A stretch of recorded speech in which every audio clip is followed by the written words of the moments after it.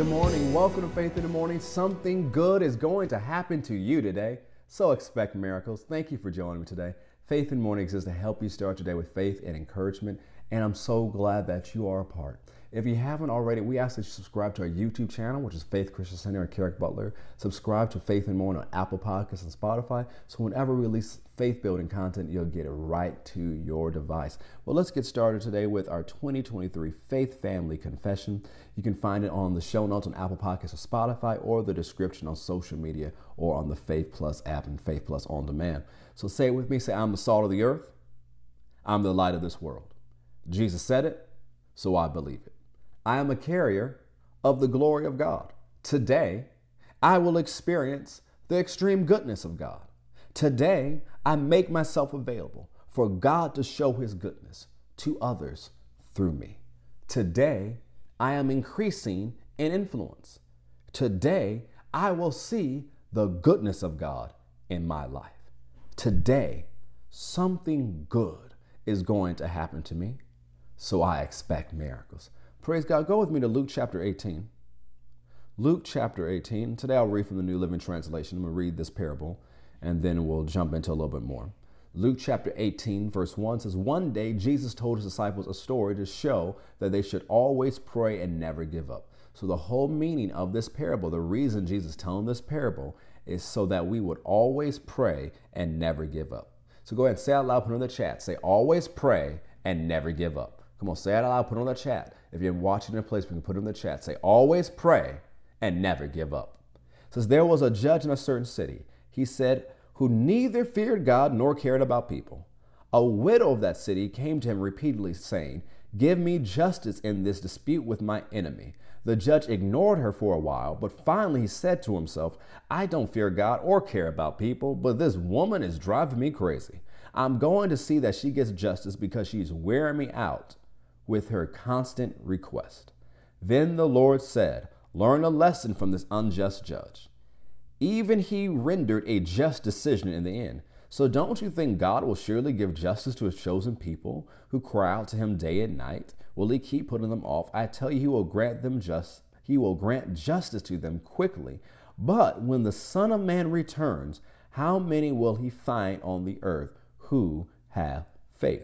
So Jesus makes a clear distinction from the unjust judge and God. Remember, he keeps saying that he's an unjust judge. You see that in the King James and the New King James a lot. And he doesn't care about people. And we know God cares about people and he's just. But he's making this comparison, this extreme comparison. If the unjust judge gave out justice, don't you know God is going to give out justice? And maybe we'll get into that a little bit more tomorrow. But I want you to concentrate today on what Jesus says in verse 8.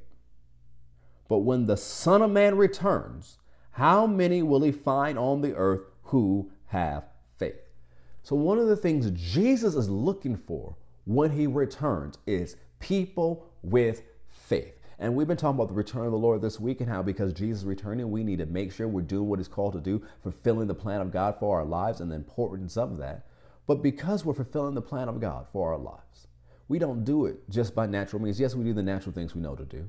But this fulfilling the plan of God for our lives is going to take faith. Faith is more than a moment. It is more than a movement. It is a lifestyle, and it is the lifestyle that pleases God. And Jesus is looking for people who have the lifestyle and faith. At the end times, he's looking for people who will use their faith, and not just faith on accident.